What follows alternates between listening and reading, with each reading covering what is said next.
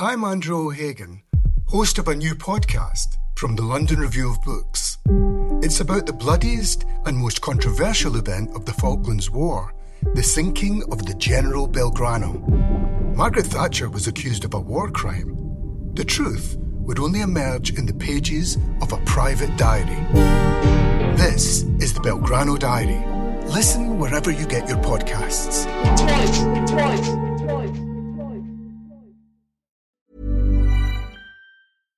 Hi, I'm Daniel, founder of Pretty Litter. Cats and cat owners deserve better than any old-fashioned litter. That's why I teamed up with scientists and veterinarians to create Pretty Litter. Its innovative crystal formula has superior odor control and weighs up to 80% less than clay litter.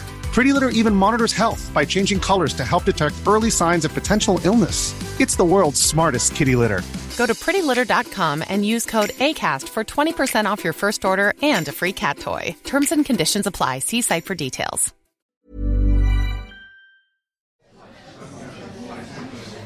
Welcome to the London Review Bookshop. Join me in a very warm welcome for Juliet and Chloe. Thank you.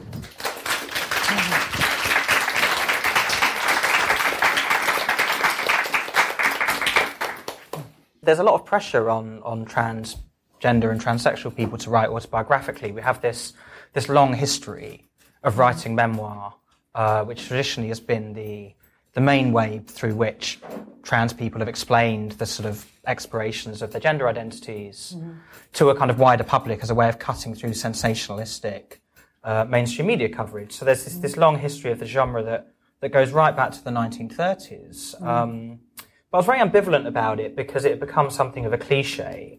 A lot of trans people actually had moved away from the idea of writing memoir and were more interested in theory that dealt with gender identity and the lived experience of it. And this struck me as a sort of interesting distinction because a lot of the theoretical writers I really liked, Kate Bornstein, Leslie Feinberg, Vivian Damast, Julia Serrano, people who are writing in the 90s and noughties, not all of them, but some of them, I'd say most of them, brought in an awful lot of lived experience as a way of kind of testing the theory, of developing it, this sort of lived praxis. And I found that a really interesting thing to try and explore in this autobiographical format. I mean, part of it was just the circumstances. I mean, I felt that there was an awful lot of interesting trans theory that was speaking largely to the trans community, was very useful to us in developing our own terminology, our ways of living. Outsiders never really seemed that familiar with it. I got very frustrated with trying to sort of explain my gender identity to outsiders using the language that I gleaned from these theorists that I was talking about. And I thought, is there a way to bring, some of these ideas, some of the sort of cultural, political history of trans and kind of queer people, is there any way to bring that to a wider audience? And I was trying to do more journalism on it, and I found that editors only really wanted me to write autobiographically. I did the first 3 pieces for The Guardian in 2009, and they liked the first one about kind of childhood up to the age of 22. They liked the third one, which was the first week of living as Juliet. They didn't like the second one. They said it had too much theory and politics, and could I make the personal stuff the focus of it and sort of make the politics and theory, the subtext rather than the main event. So I sort of grudgingly rewrote it, and that actually made it work. And from then on, I sort of felt that using this autobiographical format, if I split the blog posts up kind of by subject rather than chronologically, could provide an interesting starting point for a discussion of the sort of wider issues of trans living, rather than being, the sort of purely solipsistic thing that the memoir can be if you're not careful with it. I mean, from there, the column went a lot better than I expected. And, people quite quickly started saying, are you going to turn it into a book? And I sort of said, I don't really feel an existential need to turn it into a book at this point. And I sort of found that, firstly, I just rubbed up against the same problem. I wanted to write a wider history of kind of trans people in Britain.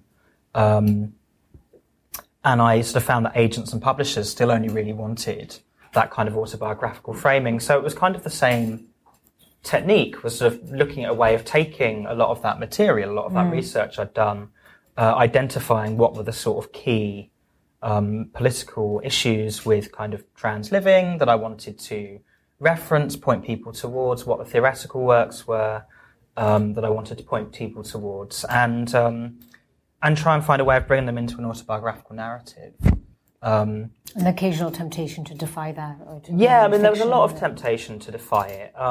Sort of summer 2011, I think, was the hardest point, because I'd done about 20 of the Guardian columns, and I thought, okay, I have to think of something else now.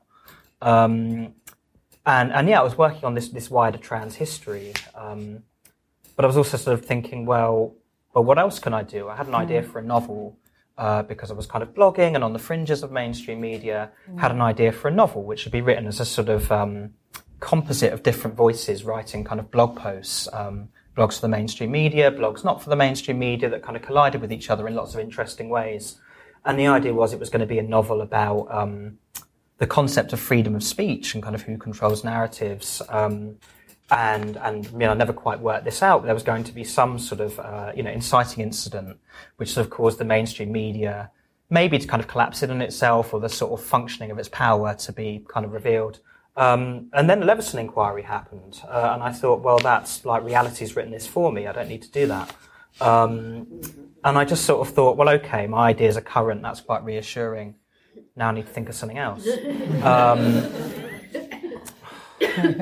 And I mean, the memoir, I was approached by an agent just after writing the surgery piece for The Guardian, summer 2012. Was approached by an agent to turn it into a book. And I like the way he sort of suggested, look, you can talk a lot about film and literature and art and music and politics and sport and all these other things you're interested in, but, just hook it onto a sort of memoir format. And I think I said yes because I thought it'd be quick. So I've done the Guardian thing. I can, just adapt that and just throw in some stuff about the Smiths or something at the start. And writing a memoir is really hard. I can imagine. Much harder than I expected. Like I said, I mean, I'd never read many memoirs actually. I'd read a lot more kind of fiction, theory, plays, poetry was what I tended to read. Some of the fiction you read, there's some blurring between. Yeah, well, I became really interested in this sort of blurring. And I mean, to talk about it first in terms of the actual memoirs I read, I wrote a book on a kind of post-war English novelist called Rainer Heppenstall, was the subject of my master's thesis. And I found him interesting because a lot of his novels were very autobiographical. And this caused him a lot of problems. There were his second and third books were a sort of pair. They're called Saturnine and The Lesser in Fortune. And he rewrote Saturnine, which he called a kind of picaresque novel, in that it's told by a kind of picaresque or social rogue, and the sort of serial episodes. But he rewrote it, and he said he rewrote it as The Greater in Fortune. And in the introduction, he said he changed the name of the protagonist because a lot of the reviewers had basically formed a very negative impression of him from his novels. And he was sort of trying to get some distance from his own character. But at the same time, he's writing lots of memoirs about how he became a writer and living through the Second World War. And basically the same stuff happens in the memoirs as in the fiction. So on one hand, he's trying to detach himself from this kind of autobiographical interpretation. On another hand, he's sort of, I don't know, reinforcing it sounds a bit harsh, but, those boundaries are kind of becoming blurred by means of him using the same material in two different forms. The only other memoir that I really liked, this book became more interesting as more became known about its writing, but I read I Am Zlatan, which was the autobiography of the professional football player Zlatan Ibrahimovic, and some people are laughing, so I can tell who is familiar with this guy and who's not. A little bit of background on that. Zlatan Ibrahimovic is one of the best football players in the world. And he's really divisive. Basically, you either think he's this sort of preening, egomaniacal charlatan, who, just spends his whole time wandering around doing nothing except trying to look flash. Or you think he's some sort of avant-garde genius who does things that most other people wouldn't even think of trying to do with a football, let alone actually pulling them off. And I'm firmly in the second camp. So I read his book, and the book is hilarious. Like, the book is full of... Was it ghostwritten, or did you? It's ghostwritten, and it's ghostwritten by David Lagerkrantz, who has taken on, I think he's taken on Stieg Larsson's mantle. And is he a well-known ghostwriter? Well, he's a well-known writer. He was on the cover of the Observer New Review a few weeks ago. So he ghostwrote this book, and he spent a lot of time talking to Ibrahimovic, and wasn't that pleased with the results.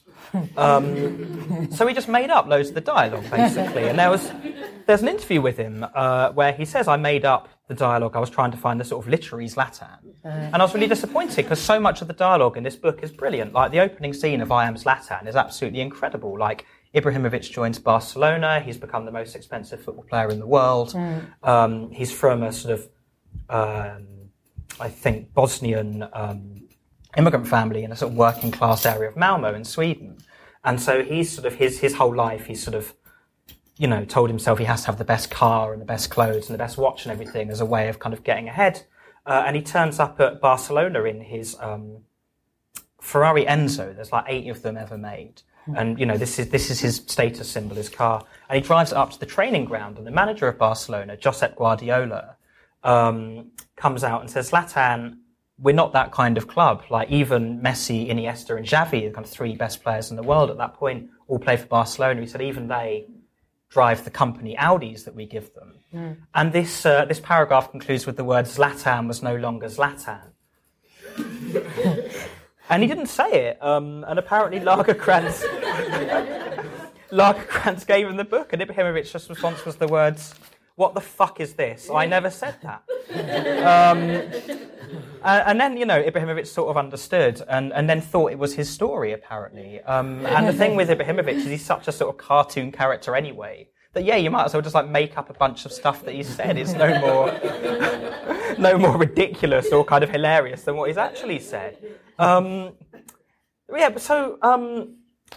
that was interesting in terms of the sort of blending of fiction. So did you feel a certain freedom after that? Yeah. Dialogue. Coming up with dialogue. Rely on memory for dialogue. Yeah, in terms of memory for dialogue, there were certain lines in the book that, were really kind of imprinted on my consciousness. A few things my parents said, like the very few occasions as a teenager where the issue of kind of gender identity came up and I wasn't out to them. So, of course, any statement that was made in that context was incredibly loaded. So there are a couple of direct quotes from my mum in the book about that.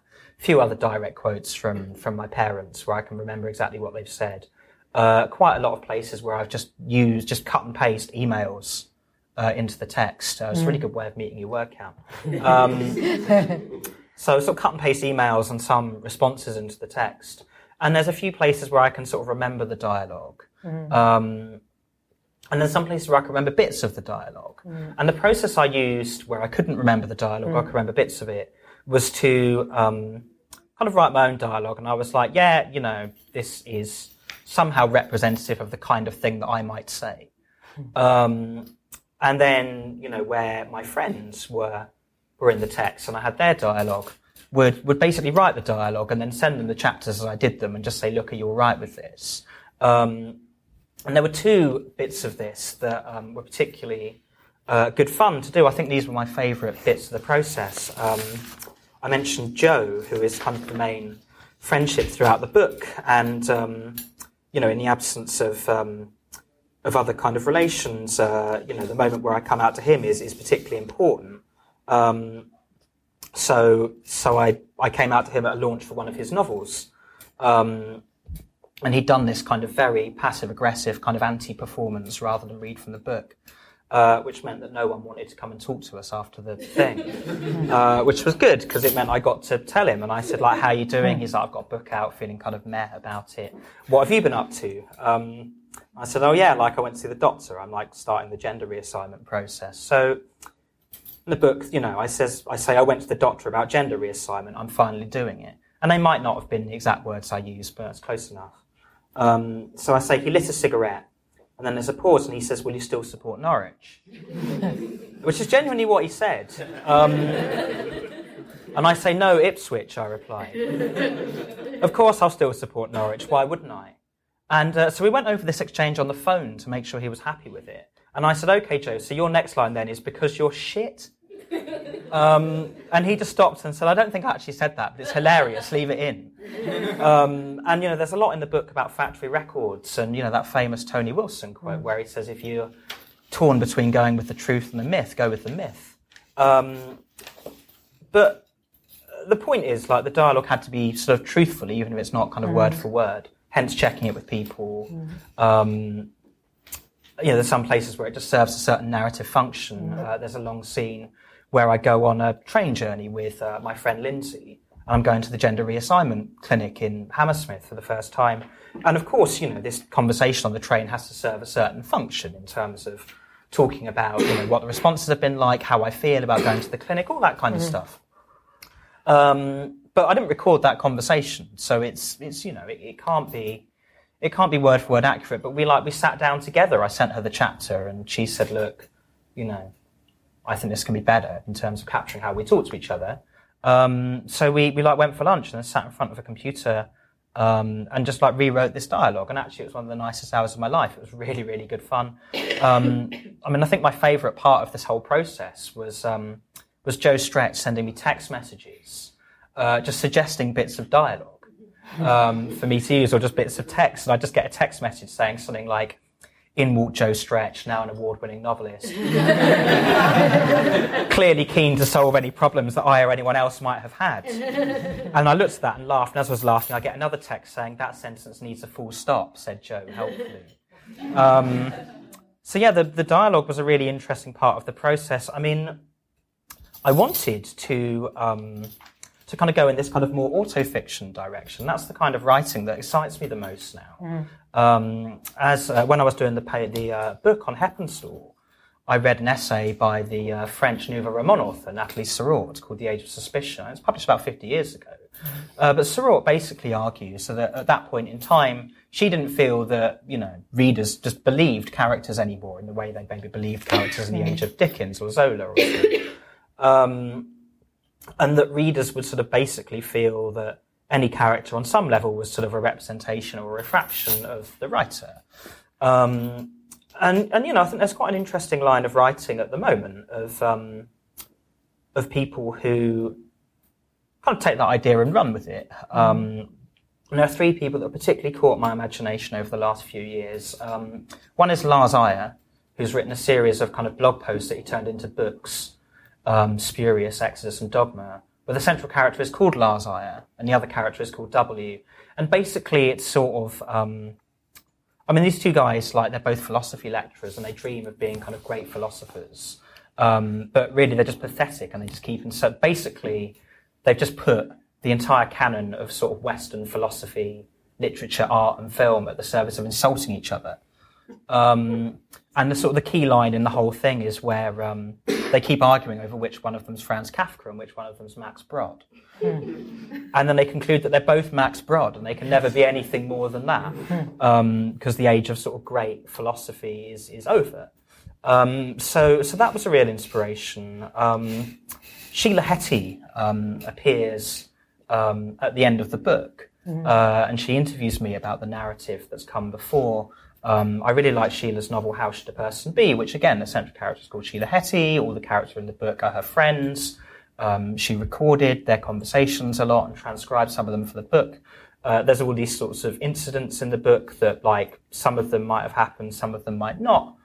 You don't really know. And getting her to interview me at the end of the memoir about a lot of these kind of processes, about my feelings about the boundaries between fiction and memoir and the use of narrative and novelistic techniques, was sort of a nod to that.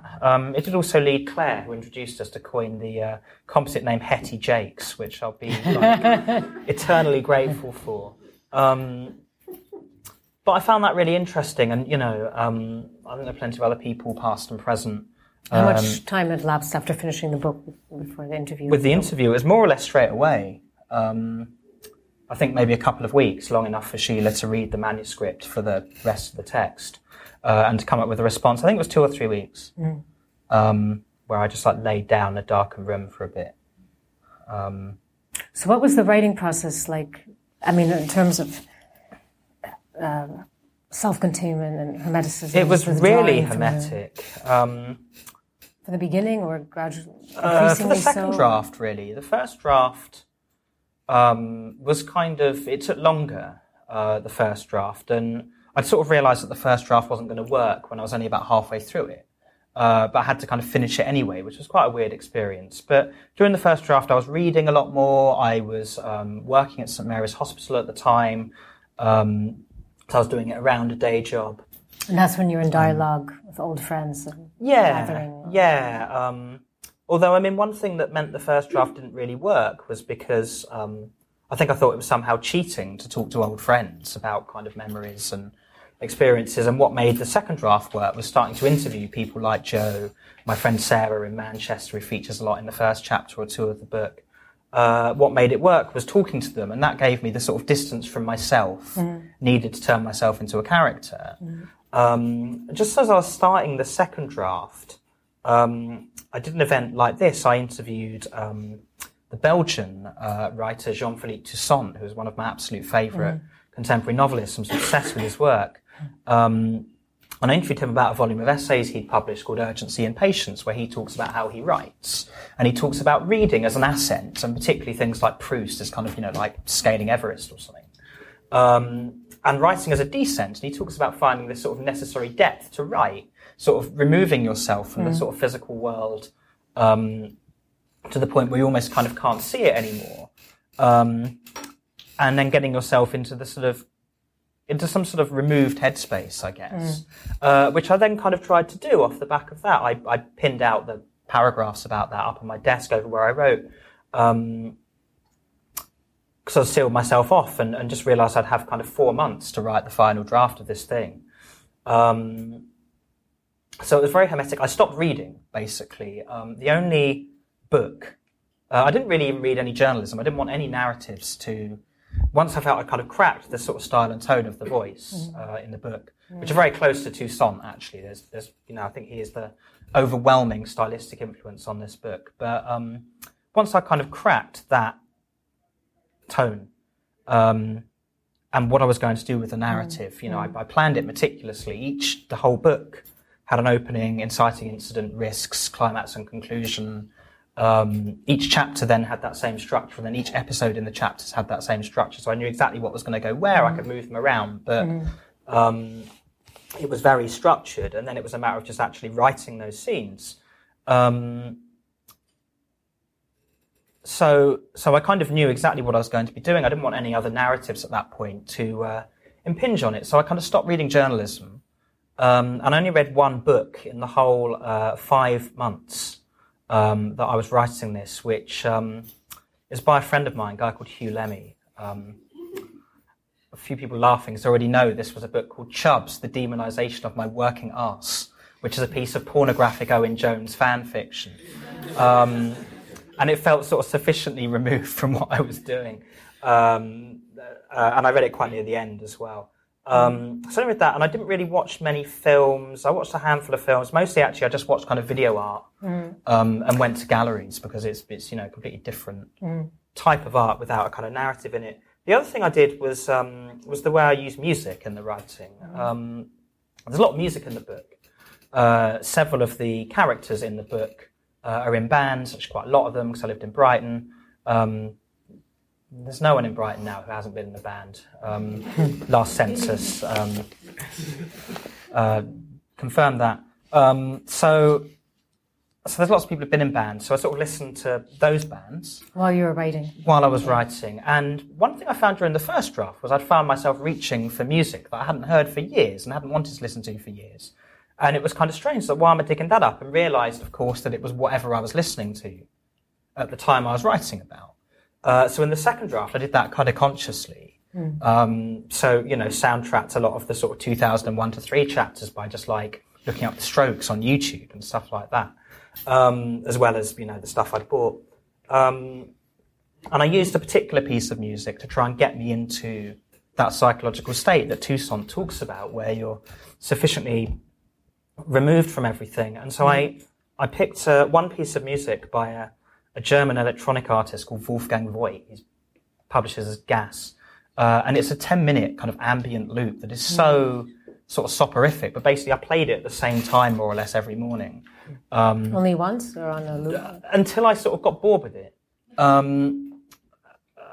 which probably happened long after everybody else. But, the idea was to, make me sort of transition from the sort of state of checking my emails and eating breakfast to thinking as myself as a character in a narrative taking place in about 2002. I think it worked. I've always been interested in your fascination with Bas Jan Ader, the Dutch performance artist, and I wonder, because a lot of his work is he's falling or things are happening, there's a fragility of his physical existence, of this tenuous inhabiting of whatever space he's in. Yeah. I was wondering how conscious the affinity was. Yeah, I mean, I'm really obsessed with Ader. It's one of my unhealthiest obsessions. For those not familiar with him, Bas Jan Ader was a Dutch performance artist who did most of his work in Los Angeles. He's best known for a short piece of video art, it's 3 minutes long, called I'm Too Sad to Tell You, which is just a film of him crying. There's obviously a very naked, raw honesty there, but also a mystery because he's deliberately withholding, the emotion behind what he's signifying. And so this piece of art becomes a kind of blank canvas. I think one of the functions of art is to provide a sort of conduit for emotions that people find kind of difficult somehow to express, something you can identify with. And of course that boils that idea down to its absolute kernel. And actually I wrote something about him years ago. I wrote a piece of fiction that aimed to sort of blur the kind of boundaries between fact and fiction. I got very interested in people like David Peace, The Damned United, where you take kind of some real people or all real people and somehow fictionalize them. And the ethics of that are complicated, but I sort of wrote a narrator who had been given the camera by Ader and told to point it at him, and Ader starts crying, and the narrator is sort of speculating on the reasons why Ader has sort of basically chosen them to make this film, and then they have a conversation about why they've made the film. And then a conversation about Ader's final piece of work, which was a project called In Search of the Miraculous. And Ader disappeared during the course of that project. Like the centerpiece of the project was a solo trip across the Atlantic in, I think, what would have been the smallest boat ever to cross the Atlantic, and he disappeared in the course of it. And the story's about that. And it was kind of weird because, at the time I wrote it, it was published in the London Magazine, it was marked fiction. Was it in first person? Yeah, it was in first person. So it got put on, and it was written in 2008, like before I started using social media at all, really. And it got republished at the end of last year because I read it at an event. And then it was really kind of worrying because like loads of people were sharing it on Twitter saying like Juliet Jakes got this telegram from Bas Jan Ader. This is incredible. I was like, no, it's fiction. I wasn't alive when that happened. And there's all these like people tweeting 3am magazine who published it saying, is this kosher? And they're like, no, it's fiction. And, I had to write to them and say, look, you kind of need to mark this more clearly because, this is sort of problematic. But yeah, I mean, there's a vulnerability in a lot of his work. Like you say, a lot of his work is him falling, and then sort of the films are sort of 30 seconds long. There's one film where he just sets up a chair on the sloping roof of his house, sits on it, and you just watch this moment of vulnerability, and the crux of the film is in that moment where the chair starts to slip, and you watch him fall off, and he like grabs onto the roof of the house momentarily, and then can't stop himself falling off that as well. And I like him because his works are very vulnerable.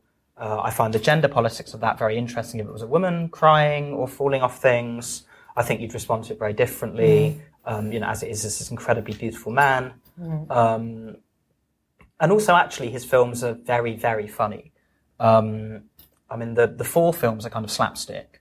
But there's one in particular where he basically uses falling over to solve a long-running dispute in Dutch modernist art. You have Mondrian and Van Doesburg, and I forget which way round it is. I think it's Mondrian who felt that the purest form of artistic expression was in straight lines, and Van Doesburg saying, no, you can use diagonals as well. They huge row over this, because avant-garde art circles are like that. And so Bas Jan Ader does a film of himself just standing up straight, and he keeps trying to lean to a 45-degree angle. And he doesn't get to the 45-degree angle because he just falls over, so Mondrian wins. He was a huge influence on me. I mean, obviously he's a video artist, didn't work in prose. So not so much an influence on the actual, kind of literary techniques, but someone who's always in the back of my mind. Yeah. And would one necessarily use the word confessional for him? Because what's interesting is that people seem to relegate it much more to female domain and theory more male, even though, of course, theory draws from personal experience as well, just more veiled or distanced. What about that? Ada's interesting because he uses all the sort of techniques of confessionalism without confessing anything. Yeah. And that's the whole point. You see the raw emotion, and I'm too sad to tell you, but you don't know what's behind it. So I find that very interesting in him. I mean, the confessional label is kind of problematic anyway, right? I mean, confession implies some sort of level of shame about what you're kind of confessing. I think that's problematic.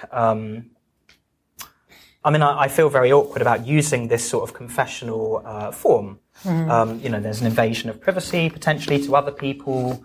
That was one of the biggest anxieties about this book is what are my parents going to think? What are my friends going to think? Having, obviously, when I came out as transsexual, having to manage people's responses and that was, obviously incredibly stressful. And then basically having to do it again in response to the Guardian series, then again in response to the book. That was incredibly draining. By definition, have to be confessional, do you think? No, it doesn't. It depends if you're... No, absolutely not. No. I mentioned I Am Zlatan. It's like the most shameless book I've ever read. It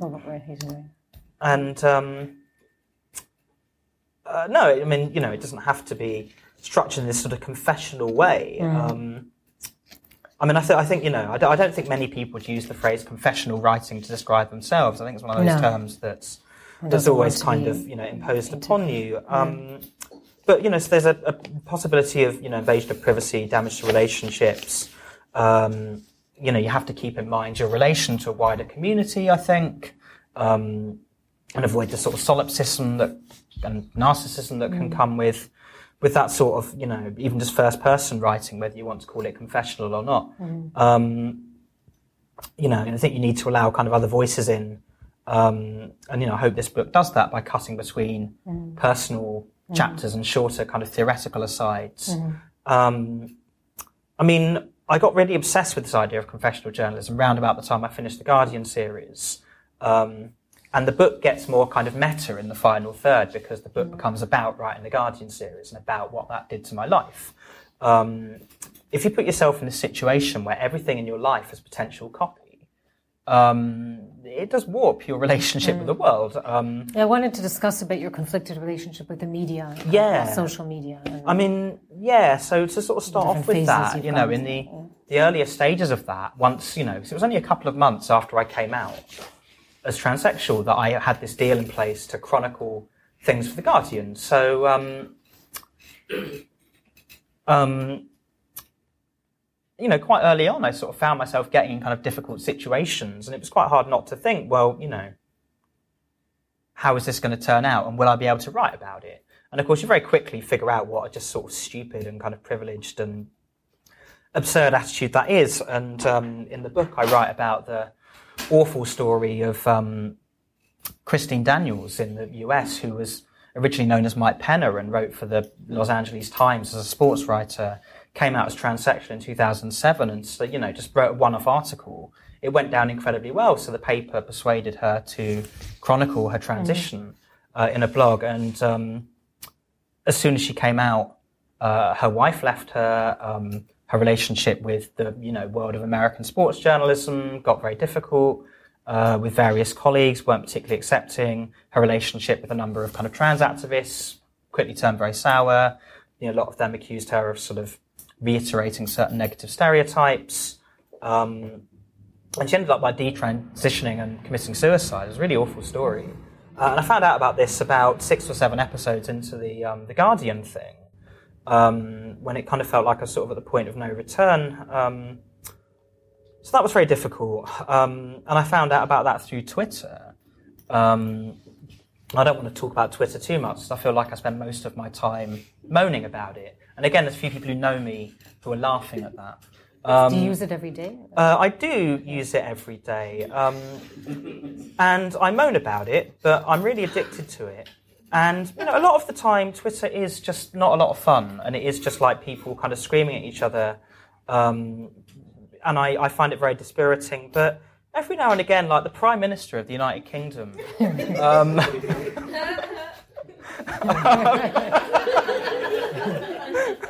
the Daily Mail will run a front page story about something that he may or may not have done with the disembodied head of a pig to get into what somebody on Twitter described, and I quote, as a weird Oxford sex club for poshos.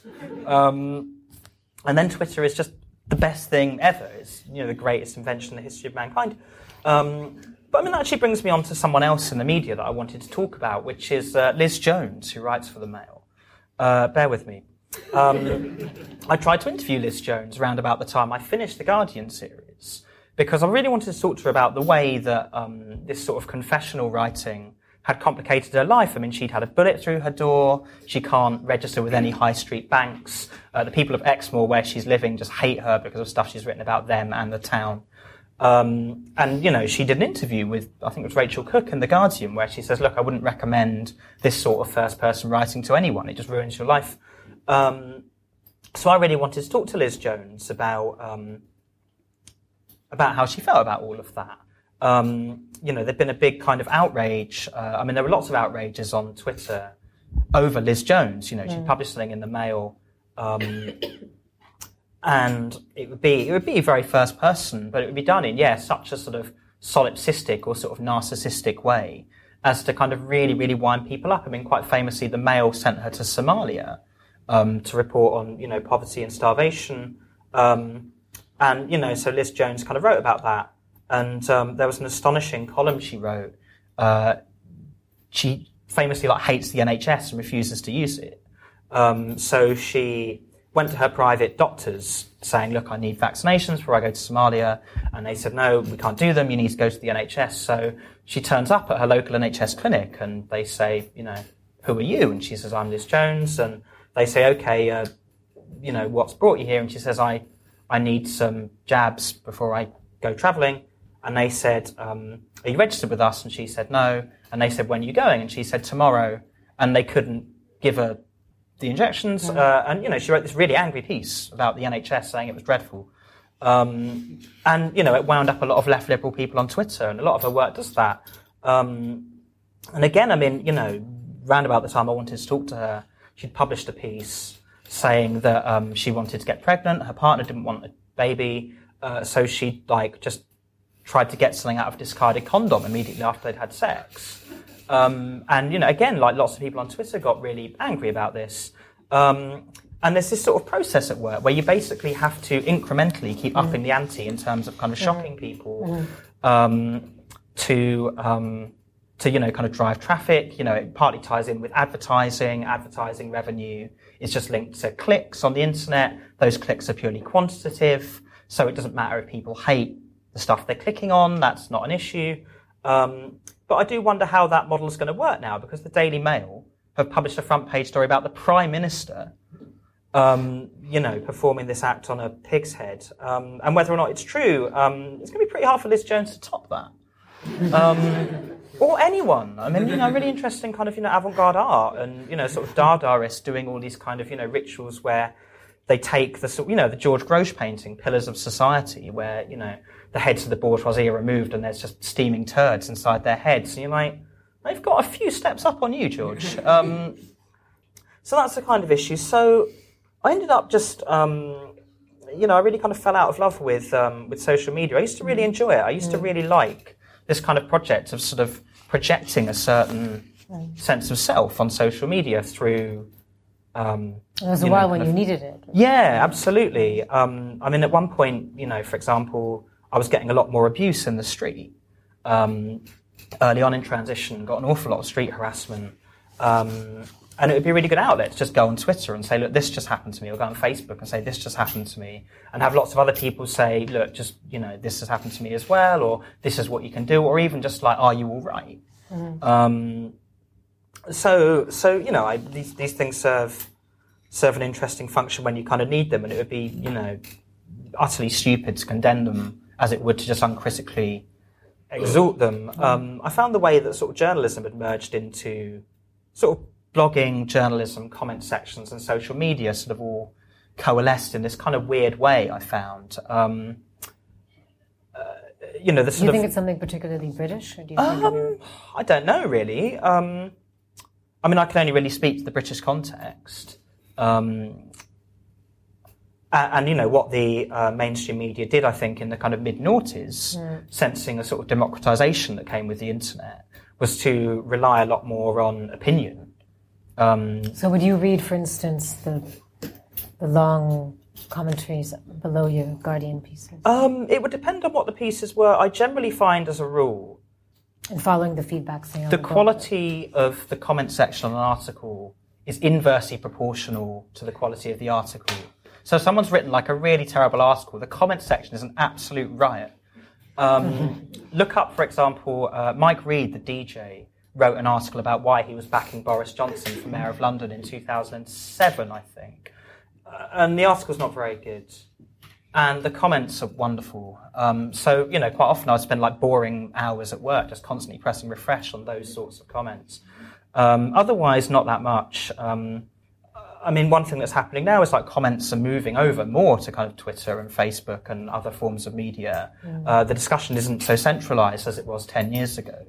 You know, 10 years ago you'd have above the line and below the line.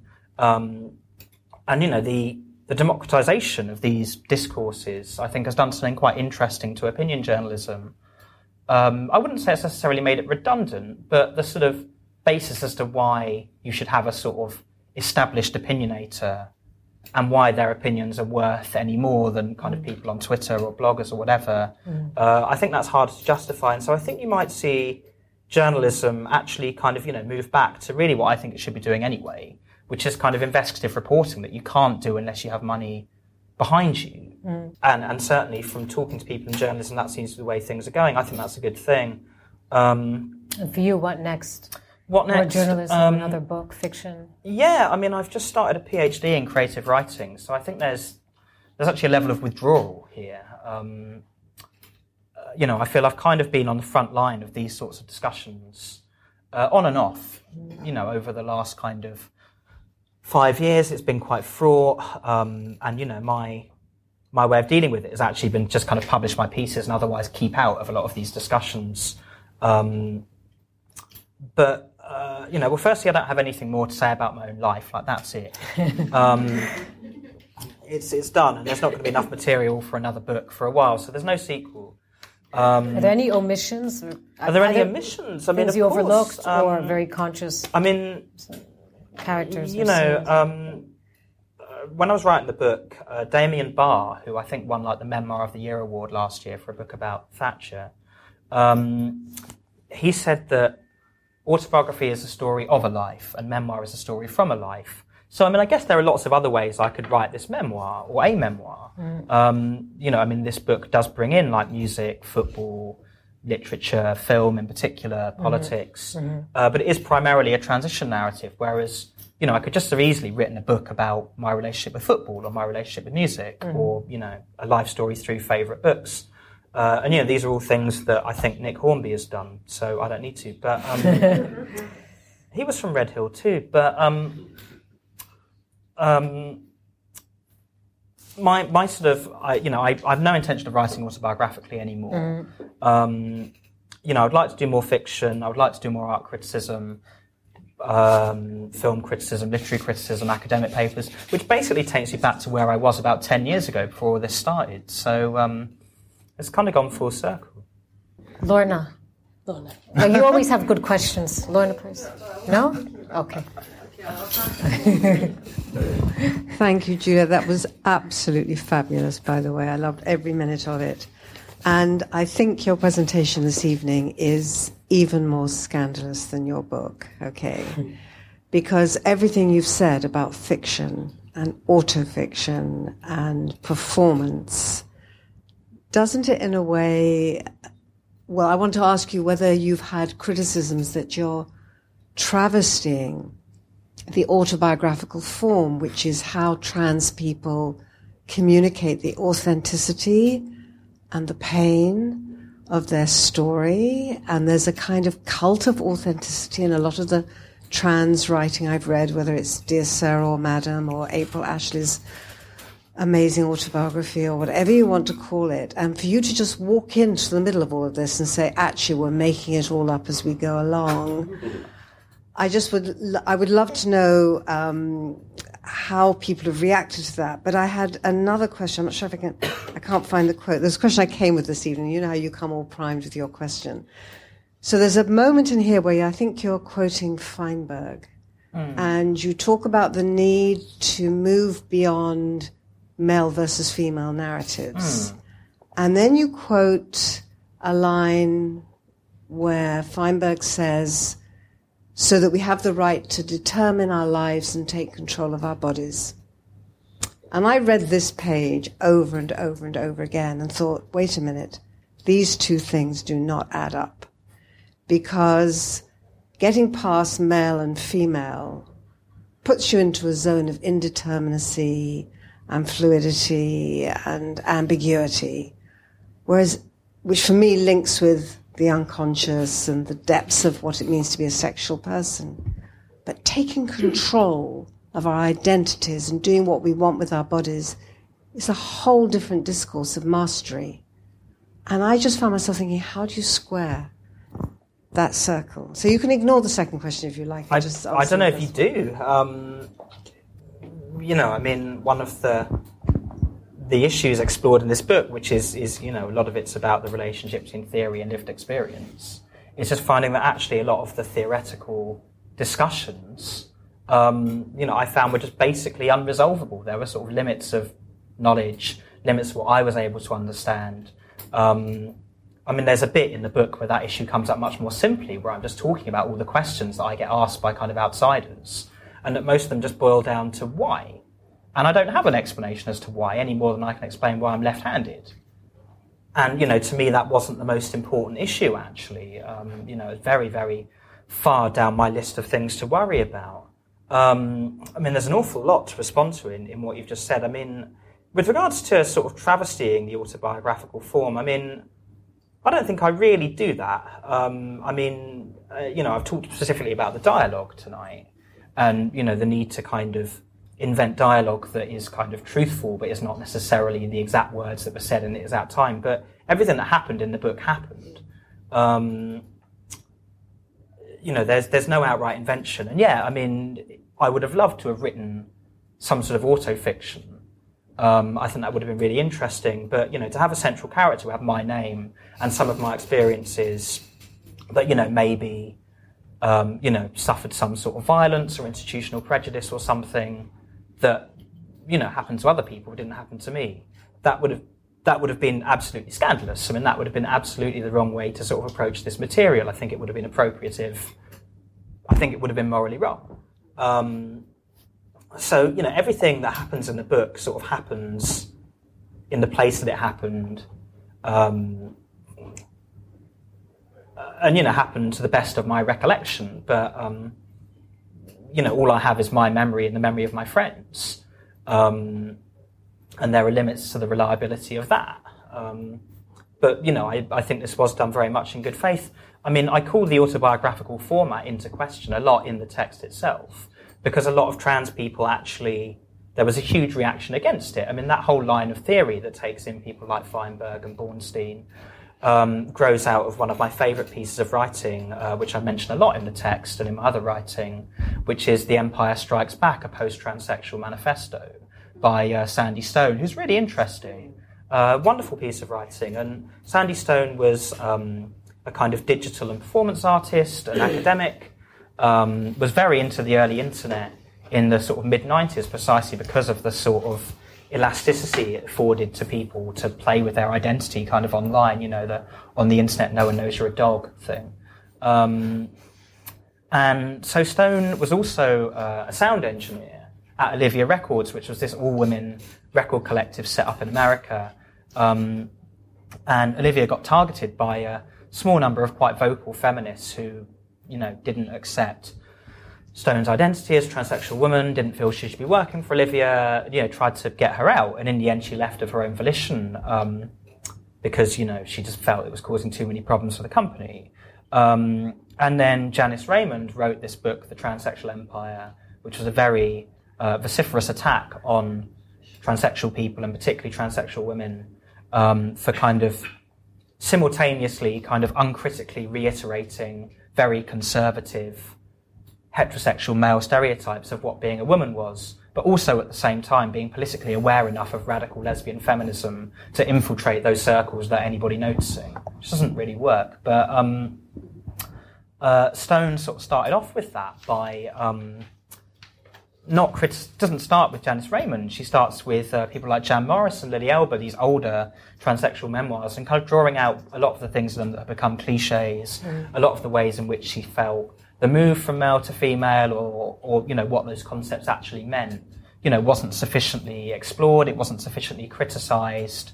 There's a great bit in the text where she's analysing Lily Elba's memoir from 1933, where Elba has sex reassignment surgery and wakes up after to find herself writing with a woman's script. And Sandy Stone says, well, look, no wonder feminists have been suspicious. I'm suspicious. What's a woman's script? Why would your handwriting change after surgery? The critique of the autobiographical form, not the idea of autobiographical writing, but certain conventions, certain formal structure that's kind of, I think, embedded throughout the book, sits very much within that line of theoretical writing. But the book is truthful. It's not autofiction. It couldn't be. In terms of the sort of difficulties around a sort of control over identity and body. We are social beings. It's very hard to escape the sort of impositions of other people. There will always be walls that we rub up against, and I've got this stuff wrong with other people too. I'm part of the same kind of gender system as everybody else. I don't always get everything right, but we're just kind of doing our best, really. With this book, in terms of the sort of compromises I felt in using these sort of traditional forms to get a different, try and get a different way of thinking about these issues through to a wider public. It's not perfect. Hopefully it's good, but I just did my best with it. Hello. Hi. I haven't read your book yet, so I apologize if I asked something that you've already answered. You talked a lot about how you studied the theory around transgender and obviously feminism and definitely general gender theory, and I was wondering if you're not if you find that you do not fit into that specific male or female box that has been sort of shaped by modern culture, or by the way that society defines those certain gender roles, and you then find that you fit in neither, and you sort of look for your specific place in society and who you are, and try to find your identity. I'm just wondering in what terms theory actually does it help you, or does it more confuse you in trying to figure out your identity? Because I can imagine, the more theory you read, I just started reading that sort of theory, and I find it really confusing. And I was wondering, to what extent do you find yourself within that theoretical body of work, and to what extent do you feel it challenges who you are, or confuses you about who you are? Yeah, it definitely does both, and it's definitely always done both for me. In the book I write, I think it's chapter 4, where I'm living in Brighton and starting to discover that line of theory in my sort of early 20s. And I didn't actually study it, but I was at the University of Sussex, where you're only ever about 3 feet away from somebody who is. That was how I kind of came across it, was through friends. So it was more kind of self-taught, really. The problem I had, and it's something I talk about a lot early in the book, is that as a teenager I have these 2 words that deal with anything beyond the sort of accepted idea of male and female. And they were transvestite and transsexual, and that was it in the 90s. And, transvestite had these very kind of sexual connotations. It had a very negative image in the mainstream media, although Eddie Izzard was kind of dealing with that in a really interesting way. So you had that, and then you had like transsexual, which, denoted somebody who'd gone through a very specific medical process.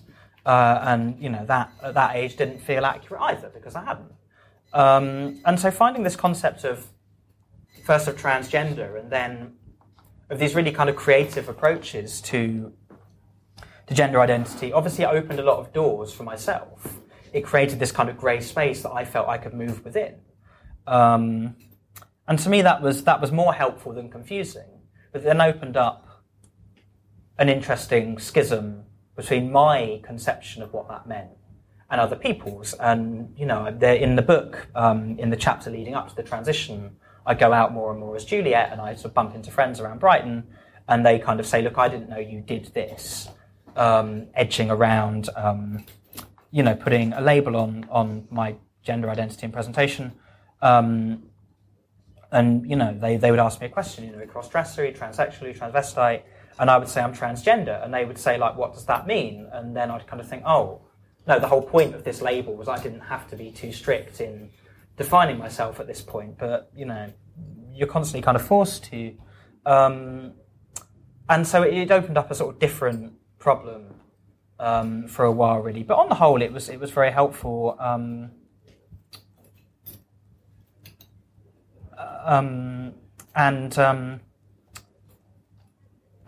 definitely something that I couldn't have kind of realised myself without.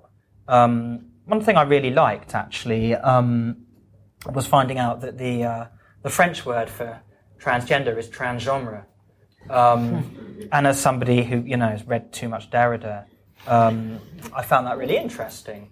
And so one of the things that Sandy Stone calls for in that manifesto that I just referenced is this very creative approach to sort of constructing your own kind of gender identity and suggesting there are infinite possibilities. I don't know if I found the right one for me yet, but it certainly feels a lot more comfortable than where I was before I started engaging with all of that. Hi. I just want to say I really enjoyed your talk. I wasn't aware of the book before tonight, but it was a great talk. I just had a question. Last week, the fellow who wrote the book *Sapiens*, and I can never pronounce his name, I think it's Yuval Harari, but he was talking last week, and he was talking about matriarchal societies. And he replied to somebody who had asked a question and said that it was his thought that perhaps in the future we won't really have gender at all anymore, that perhaps that this would be a possibility. And I was just interested in your thoughts about that. If you thought that if that was a possibility, would that be a good thing from your point of view? It may well be a possibility. I mean, when I talked earlier about trying to write a sort of history of trans people in Britain, and a lot of what this history grew out of was this like late Victorian and early 20th century obsession with categorizing everything. But even before that, it sort of grew out of the way the Victorian police kept arresting male to female cross-dressers around London and thinking they were sodomites. There wasn't the identity of the homosexual at that point. There was just people who committed sodomy. And they assumed that like male to female cross-dressers were sodomites, because why would a man want to be a woman or like a woman unless it was for some sort of weird sexual purpose? They couldn't get their heads around it. And so what you get in response to that is like late 19th, early 20th century sexologists trying to separate sexual diversity and gender variance, in response to like the Oscar Wilde trial, and the Foucault history that talks about the Wilde case in particular, kind of codifying the figure of the homosexual. And through the 20th century, you get the codification of the figures of the transvestite, the transsexual, and then various other gender positions. So it may well be that, all of this work is basically just an effort to get back to where we were before, but not with certain sexual acts prohibited. And it takes quite a long time to undo all of that. A world certainly without people having difficulties with their sort of gender identity, or a sense that certain bodies have to come with a certain identity, way of moving through the world. It's not unthinkable that the discourse on that will substantively change over time. Not in our lifetimes, I don't think, but I don't know whether to say that's a good thing or not. I find it very hard to make a value judgment on that. It's a possibility. That's all I feel, really. Thank you. I enjoyed all the talk very much. I particularly enjoyed hearing about your kind of conversations with friends about people who were going in the book, and kind of the negotiation of dialogue and how you represent people. I also want to know if Joe Stretch is the same Joe Stretch who was in the band We Are Performance. Yeah, they're in the book a lot. I like them very much. Yeah, they were great. Glad someone else appreciates them. And I kind of want to know, I guess, having not written the memoir, is it like that thing of being on social media and presenting a version of yourself? Do you kind of want to embellish? Do you want to Ibrahimovic-ify yourself? And kind I'd love to Ibrahimovic-ify myself. Yeah. How do you resist that temptation to just kind of redraft in a way to make it? More. More as I was saying in response to one of the earlier questions, I think there is a contract between you and the reader. That the book is going to be honest. The sort of confessional journalism I talked about, memoir writing, that is the contract. And the Ibrahimovic thing was such a story precisely because that contract had been broken. And there were discussions over, how big a transgression was that? Is it a crime? And it's not like, who was it? Was it James Frey who wrote that book? What's that?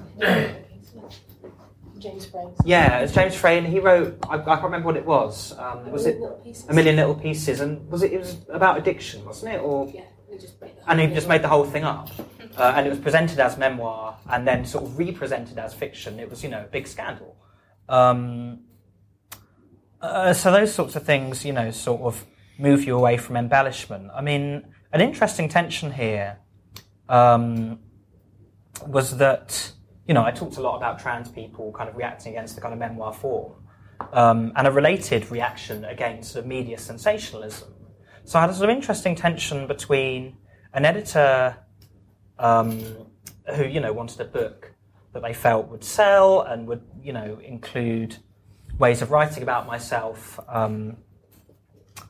that could be marketed a certain way, and me saying, well, actually, look, the trans community, we want something more quotidian. What we want more is a book that says this is very, very normal. Which were two very difficult impulses to kind of resolve.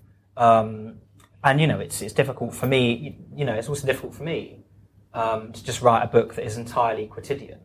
And there's certain places where I feel I managed to make that work, like particularly the ending, which I won't give away, but involves me not really doing anything.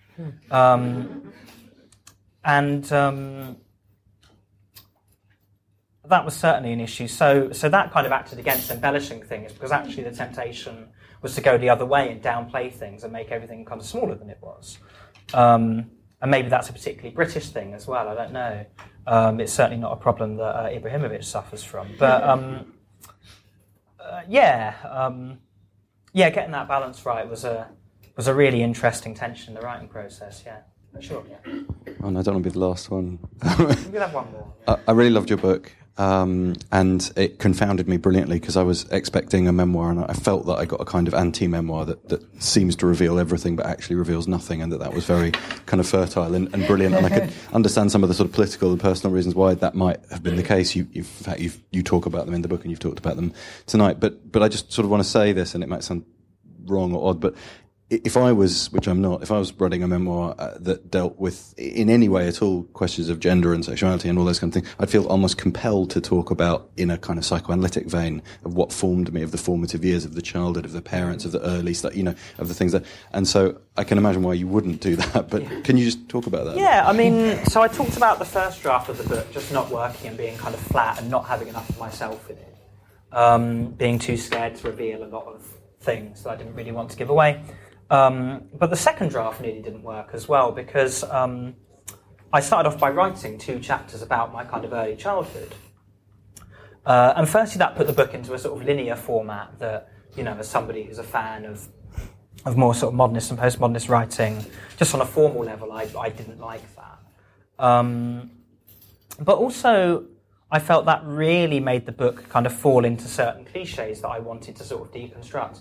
Lots of trans memoirs sort of start with, look, I knew I was different as a child.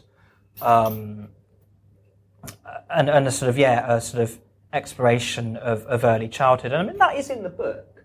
But, what I realised was that I tried to write those 2 chapters. I just couldn't bring myself into the book. I mean, another structural problem with writing about early childhood at the beginning of the book is that I realised I had this gender identity issue at the age of about 10, and I didn't come out to anybody until I was 16. And even then, like the next 2 years, I'm at sixth form college in Horsham, and I sort of cross-dress occasionally at home and very occasionally at parties with a handful of friends, but I'm not really publicly living my gender identity to any extent. And I realised the narrative would work better if it started at university in Manchester, because away from home, away from, a small town, I could explore these things a lot more. So what you had with these 2 or even 3 kind of chapters before the age of 18 is sort of 10,000 words of book where I am unable to discuss the main plot point, really, except to say I couldn't tell anyone. And it actually works a lot better to start the narrative with the surgery, because that gave you the sort of sense of self that the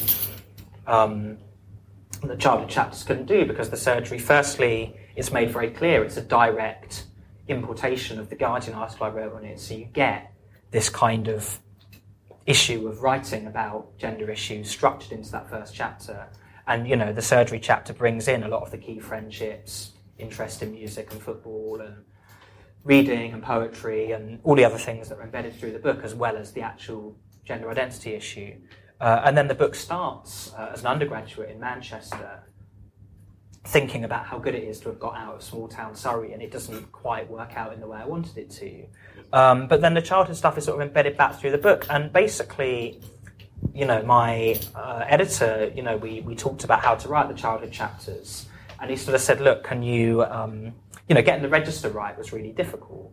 I couldn't write, like a sort of 10 to 15-year-old child for a number of reasons. I don't have any diaries. I'm not really friends with anyone that I was friends with at the time. And I was just like a really weird and sort of irritatingly pretentious and sort of pseudo-wise kid.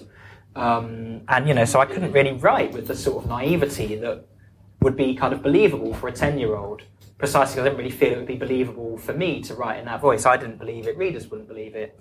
So the way I dealt with that, I mean, you talk about the sort of psychoanalytic side of it, and the way I dealt with that was in, I think, chapter 5 begins with me just having a bit of a breakdown in like a really shit job, and going to see a therapist through the company's employee support scheme, which frankly was the least they could fucking do. But it's legal and general in Brighton, don't work there. And so I went to see the therapist, and then of course, I go in kind of saying, look, I feel really alienated and everything, and I hate my job, and nothing's really working out for me. And she takes you right back to early childhood, and we immediately start talking about the gender stuff. And, at that point, I realised actually this is the fundamental issue. So the childhood stuff is sort of weaved back into the book like that, and that felt like a much more just doable way of incorporating it. Thank you all very much for your questions. Chloe, thank you for your questions. Juliet, most of all, thank you for writing the book. Thank you for coming and talking about it this evening. Please stick around, have a drink, buy the book, read the book if you haven't. I urge you, honestly, it's all sorts of wonderful things. Ladies and gentlemen, Juliet and Chloe, thank you. Thank you for joining us for this London Review Bookshop event. For more, visit our website at www.londonreviewbookshop.co.uk or search for the London Review Bookshop on iTunes.